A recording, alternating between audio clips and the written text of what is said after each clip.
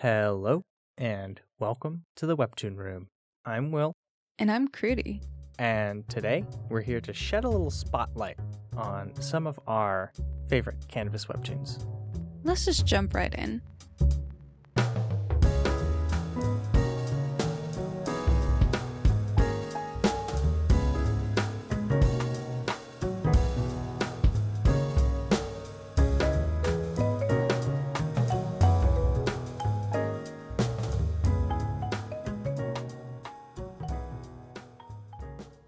So before we get into this episode, just a quick clarification on what Canvas webtoons are, just in case you didn't know. The stories on the Webtoon platform are divided into Webtoon originals or featured webtoons and Canvas webtoons. Canvas webtoons, what we're talking about today and focusing in on, are stories that anyone can upload into the platform, and original webtoons often get picked up from Canvas stories. Crudy and I want to see stories of all sizes do well, and that's part of the reason why we're here to talk specifically about Canvas webtoons. Yeah, and we already do a little bit of that in What We're Reading episodes. If you're not a regular listener, we do these frequent What We're Reading episodes, often kind of a recommendations episode, really, it is, of webtoons that we're reading and enjoying at that point in time, and we usually do them every other month or so, or every month. And if you've been listening to those, you have noticed that we do mention a variety of story genres and popularity of sizes, featured originals, and Canvas. And this segment, it does have similarity to that kind of style, but I think this is something that you and I kind of wanted to do, Will, to talk specifically about Canvas, because the way that we consume Canvas stories, it can be a little different sometimes than the way that we consume featured and webtoon originals. Yeah, Canvas webtoons tend to update less frequently than once a week. A lot of these creators tend to be a bit smaller. They tend to not have the same level of support that a lot of original creators do. It may be just one person drawing the entirety of the webtoon, as is the case for some of the Canvas webtoons we're going to talk about today. Definitely, and it is certainly not a fair expectation to place on a Canvas webtoon to update as frequently or with the length of episodes that featured webtoons often have, simply because of those reasons. I mean, you just don't have the resources, and also, Canvas creators only get paid as much as the views that they get and how popular their work is. Some of them do have Patreons, which you should absolutely go and support if you like their stories. It does mean a lot to them. And before we get started on talking about the actual Canvas webtoons, we felt it was important to discuss a little bit about our philosophy and what qualities we saw in a Canvas webtoon that made us want to talk about it here. Yeah, I think that's kind of an important thing to open with, and I promise you we will get to the actual webtoons. You won't have to wait too long. But I think it is kind of important to open with and to preface this episode with, because first of all, it informs what you might get out of the webtoon and might help you decide if this is something you want to read or not based on our perspective on it and how we're approaching this story. But also, as we said, Canvas webtoons are different. I think the cool thing about Canvas webtoons sometimes is that they can try really interesting things or experiment in really interesting ways that you don't always get to see in a featured webtoon. And I think that can be reflected in what attracts you to a story, because I don't feel the same way about Canvas webtoons or all the Canvas webtoons I enjoy that I do the featured webtoons I really enjoy. Yeah, these differences are things I think that should be celebrated. As you mentioned before, Canvas webtoons have a lot more freedom to do different things. And they're just fundamentally different works too, you know what I mean? So I think it actually makes a ton of sense. What is your overall perspective that you took with the two Canvas webtoons that you chose to talk about today? I chose two webtoons that have their flaws, but despite them, have a really compelling story to tell. There are also other qualities about them, such as the art being unique or just very good. And I wanted to talk about these stories too because they're not always the webtoons you'll find if you're just casually perusing the Webtoon app. Yeah, I think that makes sense, and definitely worthy of a spotlight for sure. The webtoon that I chose, it's interesting because I think we had different approaches, but ultimately it kind of comes down to a very similar feeling. I think my webtoon has more readers. I think it's a little bit more popular. It's got more viewers, as I understand. I don't remember the exact number, but it is a story relatively uniquely told on Webtoon. And not only that, it's just told really well. It is just done really well. And that is something that I feel kind of strongly about. So that's why I wanted to talk about it today, because if you haven't heard about it and this is a premise that you'd enjoy, like, yes, I want you to read this Webtoon. It is very good. I think that's enough setup that we've got for the episode. What say you? Yeah, let's just get to talking about Webtoons. We don't need to roll the intro music this time, though. Different kind of music.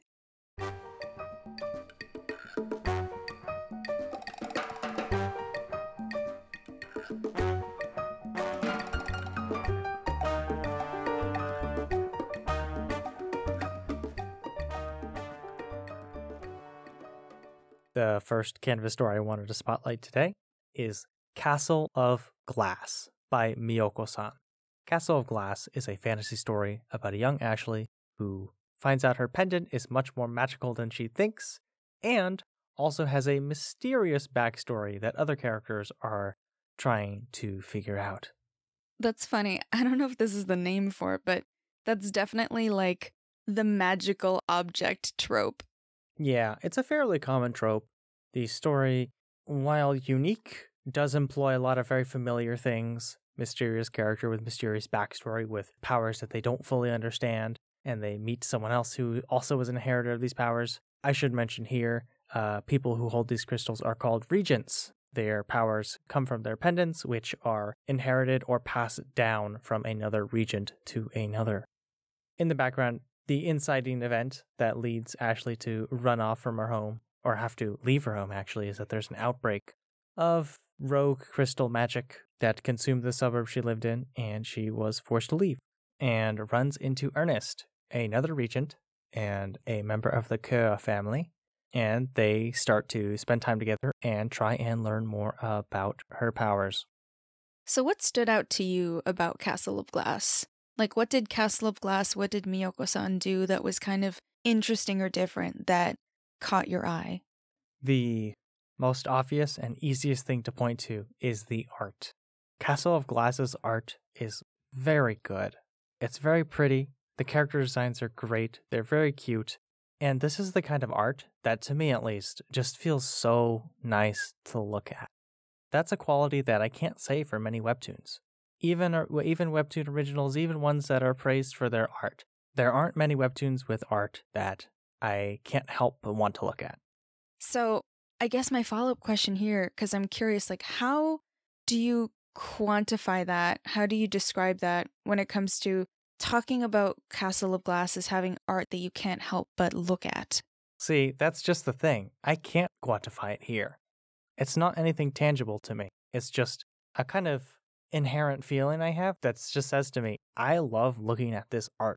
And that's one of the big reasons why I wanted to talk about Castle of Glass today. Honestly, that makes sense. And it sounds like on top of factual or technical things that the art does very well that you can point to sort of recognize, okay, this is good art. This is an example of why this is good. There's a personal and subjective element that is something that just really clicked for you with this webtoon. Yeah, it is personal, but I do think a lot of people would enjoy the art in this one and would enjoy the story. I should mention, though, just as a heads up, if you are reading this for the first time, English is not the author's first language, and it does show in the translation. So the dialogue and the text may be a little bit strange. If it's something that really bugs you, maybe this is not for you, but I would encourage everyone to look past it because underneath it is a pretty interesting fantasy story along with a really, really good looking webtoon. Yeah, awkward translations or even typos sometimes, because you get those in webtoons sometimes, actually fairly frequently, surprisingly. But those awkward translations actually don't turn me off. Like if I'm really invested in the story or interested in something else about the webtoon, like something is pulling me in, an awkward translation here and there isn't really going to turn me off. I remember with Hooky, that was something that I encountered, I think in the very beginning. episodes, there were just like a few awkward moments, and I was like, huh. It really wasn't a big deal, but it did give me a little bit of a pause and just, yeah, like that huh moment. But I liked the story. I was into it and I kept reading because it was great. And I don't think that should deter you or deter anyone from any story that they might be potentially interested in. Yeah, Hooky is dear to my heart too, and I hope Castle of Glass will be soon too. I'll have to follow it to find out if it will though, and you should too.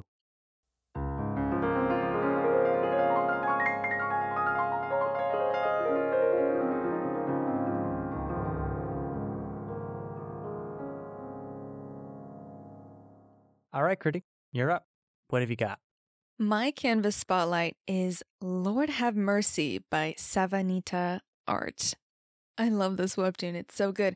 It is a forbidden love story, which is not usually a trope that I normally gravitate towards. I will read them and I will enjoy them, but I'm not like, ooh, forbidden romance. Like, give me, I need the story now in my hands.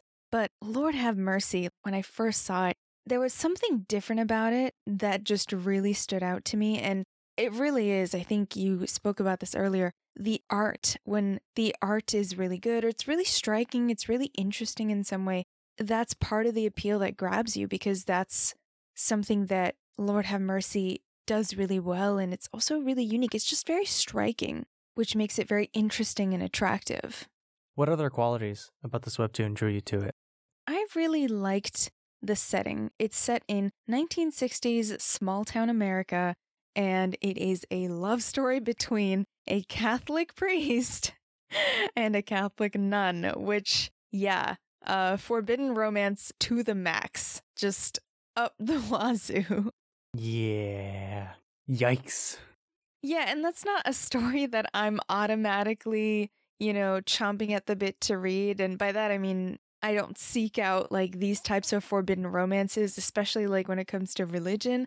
But the art of this webtoon is so striking and it's so beautiful. It's got this lovely warm color palette full of oranges and pinks, and all of the characters have this kind of inherent blushy tone that Savanita adds. It's just really beautiful, and it has this lovely kind of retro feel that fits with the setting.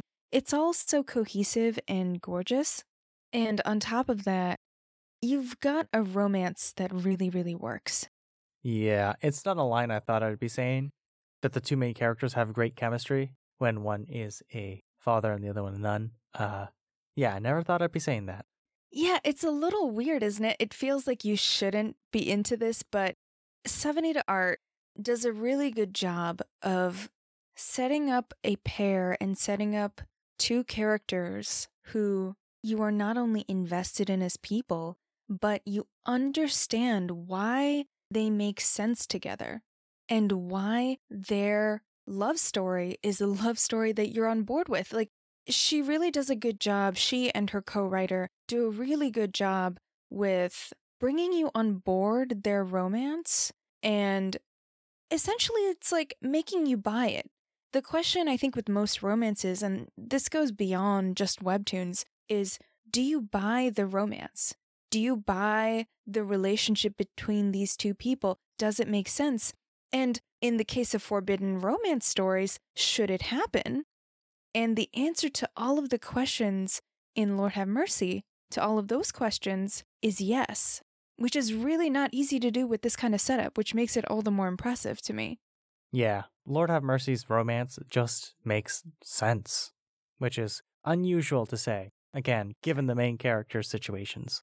Yeah, for sure. And the thing that I really love about this, by the way, the main characters' names are Father Luke and Sister Esther, and they're super cute as people, and also just together. They develop a friendship first before, anything happens. I'm gonna spoil nothing of the juicy stuff. There'll be some light spoilers here and some of that kind of discussion. Hopefully not too much to ruin the reading experience should you choose to read it after you listen to this. This romance setup works because of how these characters are written. Both Father Luke and Sister Esther, they're not flighty people. Like, their personalities and their approach to their life situations and life goals, it just makes sense considering who they are and considering what they're doing, they're both really dedicated still to God and to their life choices.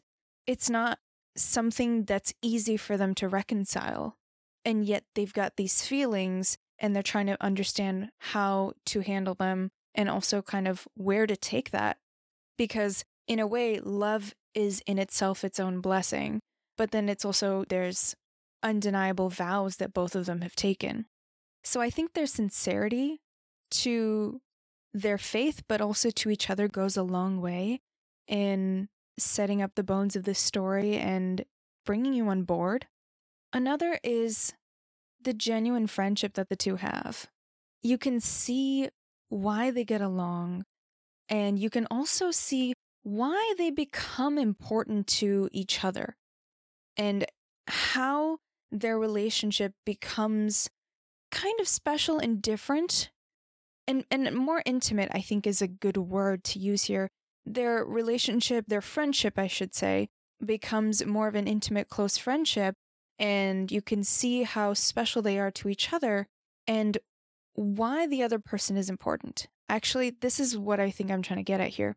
This webtoon does a really good job of showing why Esther is important to Luke and why Luke is important to Esther and why that relationship for each character respectively is not one that they can let go of lightly, which is really important. Because when you've got something so strong as your life vows and your religious faith conflicting and being the thing standing in the way of your feelings for this person, you've got to have something strong, equally strong in weight and in emotion and in impact, standing up against that. And Lord Have Mercy does a really good job of setting up their relationship to each other in a way that it does that. Yeah, it sort of reminds me a little bit of Midnight Poppyland and its forbidden romance that it has going on. Yeah, that's something I was thinking about too. We talked last week with Midnight Poppyland about how forbidden romance needs that equal weight between the stakes that are pulling you apart, the consequences for your love, and your actual relationship that is sort of threatening the status quo almost, which it is in Lord Have Mercy and it is in Midnight Poppyland. And Lord Have Mercy is an example of this story done really well, where you can understand why this is so forbidden. You can understand implicitly the consequences of Luke and Esther acting on any romantic feelings. Not only them being a father and a nun, but they also live in a small town. And as everybody knows, small towns, word travels real quick. There are no secrets. And that's a big theme too in Lord Have Mercy. It's funny. Luke, in the beginning of the webtoon, makes a big point of saying, oh, he has nothing to hide. He has no secrets. And it's this thread that is strung throughout the series of this character who slowly but surely is discovering that he has secrets, that he has things he wants to hide. It's fascinating. It's really good. Will is like wiggling his eyebrows. It's really funny. I mean, it's just a really cool bit of character development, you know? It really is. It's just done really well. It's one of those Canvas webtoons that I'm just 100% on the ride for. Wherever Savanita takes us with this story, I am there because I'm fully invested in Luke as a character. I'm fully invested in Esther as a character, and I want them both to be happy. And selfishly, I kind of do want them to be happy together because I am on board their romance so much. And I think that's something that deserves to be celebrated about this webtoon. It does a lot of things right. It does a lot of things well. And it is a little more popular among some of the Canvas reads out there, but it fully deserves it. It's so good. And if you haven't checked it out, this is one that I would highly recommend you do, if this is a story that sounds like it would be interesting to you.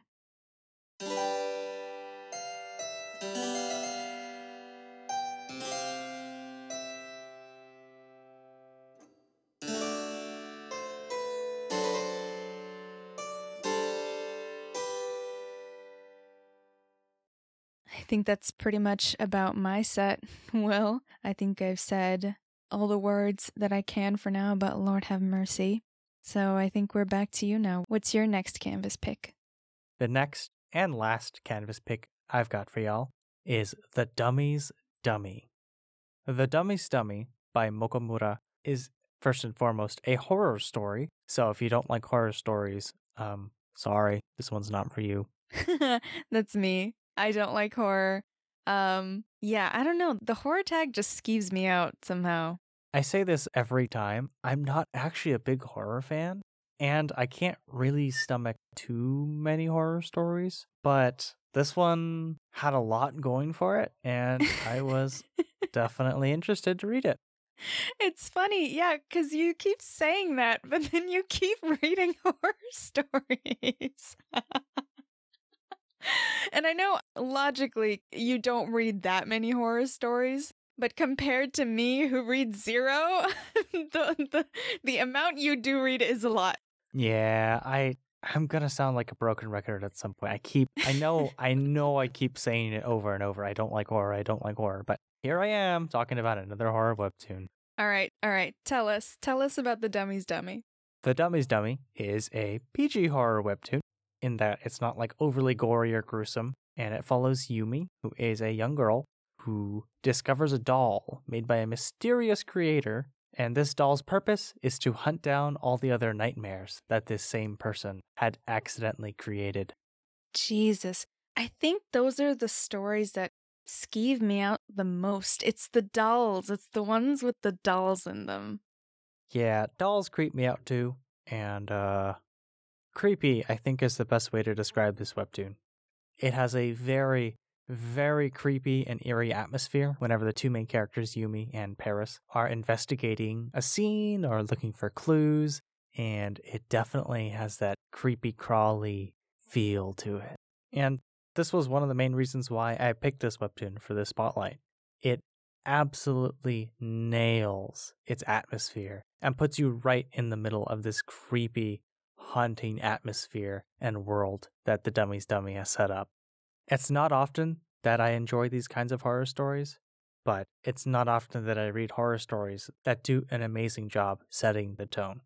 And I don't read too much horror or consume too much horror, as I've previously said, but that does seem like something that can be kind of a make or break for these kinds of stories. It definitely is. And on top of that, the art is no slouch either. It is really, really pretty in its own right. And I love both the character designs and the overall style and feel of the art. That's awesome. Really good art does make a difference. We talked about silent screams in an earlier What We're Reading. This was over the holidays. That was that bonus episode we did for What We're Reading. And I remember you mentioned silent screams at the time, and that's kind of another horror canvas webtoon. How would you compare The Dummy's Dummy with Silent Screams, if you feel comfortable answering that? Oh, but I do, dear Kruti. Gosh. Silent Screams I would compare to something like Saw, not in terms of like it's like a horror game kind of thing. Silent Screams is more like a horror survival type story, in that the character has horrible things happen to them and it's how do they make it through. The Dummy's Dummy has a big mystery. Who is this mysterious creator and what's the secret behind Paris, the doll who helps her take down a lot of these monsters? And the kind of tension it has is something closer to a Hitchcock movie, in that there's a lot of build up in the tense moments and how each arc kind of unfolds as they investigate and try and learn about the current monstrosity they're hunting down. So they're both definitely horror. They're just different flavors of it. That makes sense, and that fits with everything you've talked about and everything you've told me about both of these stories. Would you overall recommend The Dummy's Dummy?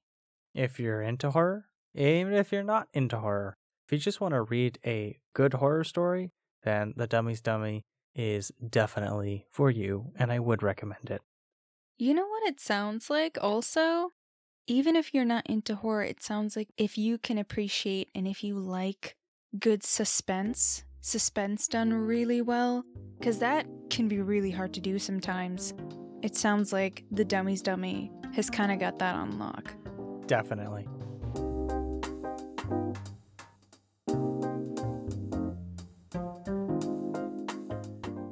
Thank you very much for listening to this episode of the Webtoon Room. Gertie and I always love talking about webtoons, but Canvas ones especially. We really do love to read a lot of different Canvas webtoons, and we definitely wanted to make more of a space on this podcast to highlight more of these stories. And this Canvas series is an evolving series, so it may not look like this, it may not sound like this exactly in the future, but we hope you enjoyed this first one. Let us know what you think of it. If it jives for you, if it doesn't work in some way, or you want to see something different, let us know that. You can hit us up on Twitter and Instagram at The Webtoon Room on both of those platforms. And you can also email us at thewebtoonroom@gmail.com. Just share your feelings in all of the places. We're on the internet for you to find. But yeah, it was a pleasure to do another episode for you all and to just talk about more webtoons that we like and that we're enjoying reading. That's just the core of this podcast at the end of the day. So we're happy to be doing that for you all and super grateful to have all of you listening. Thank you all very much. We will see you next time for our next episode. See you guys then.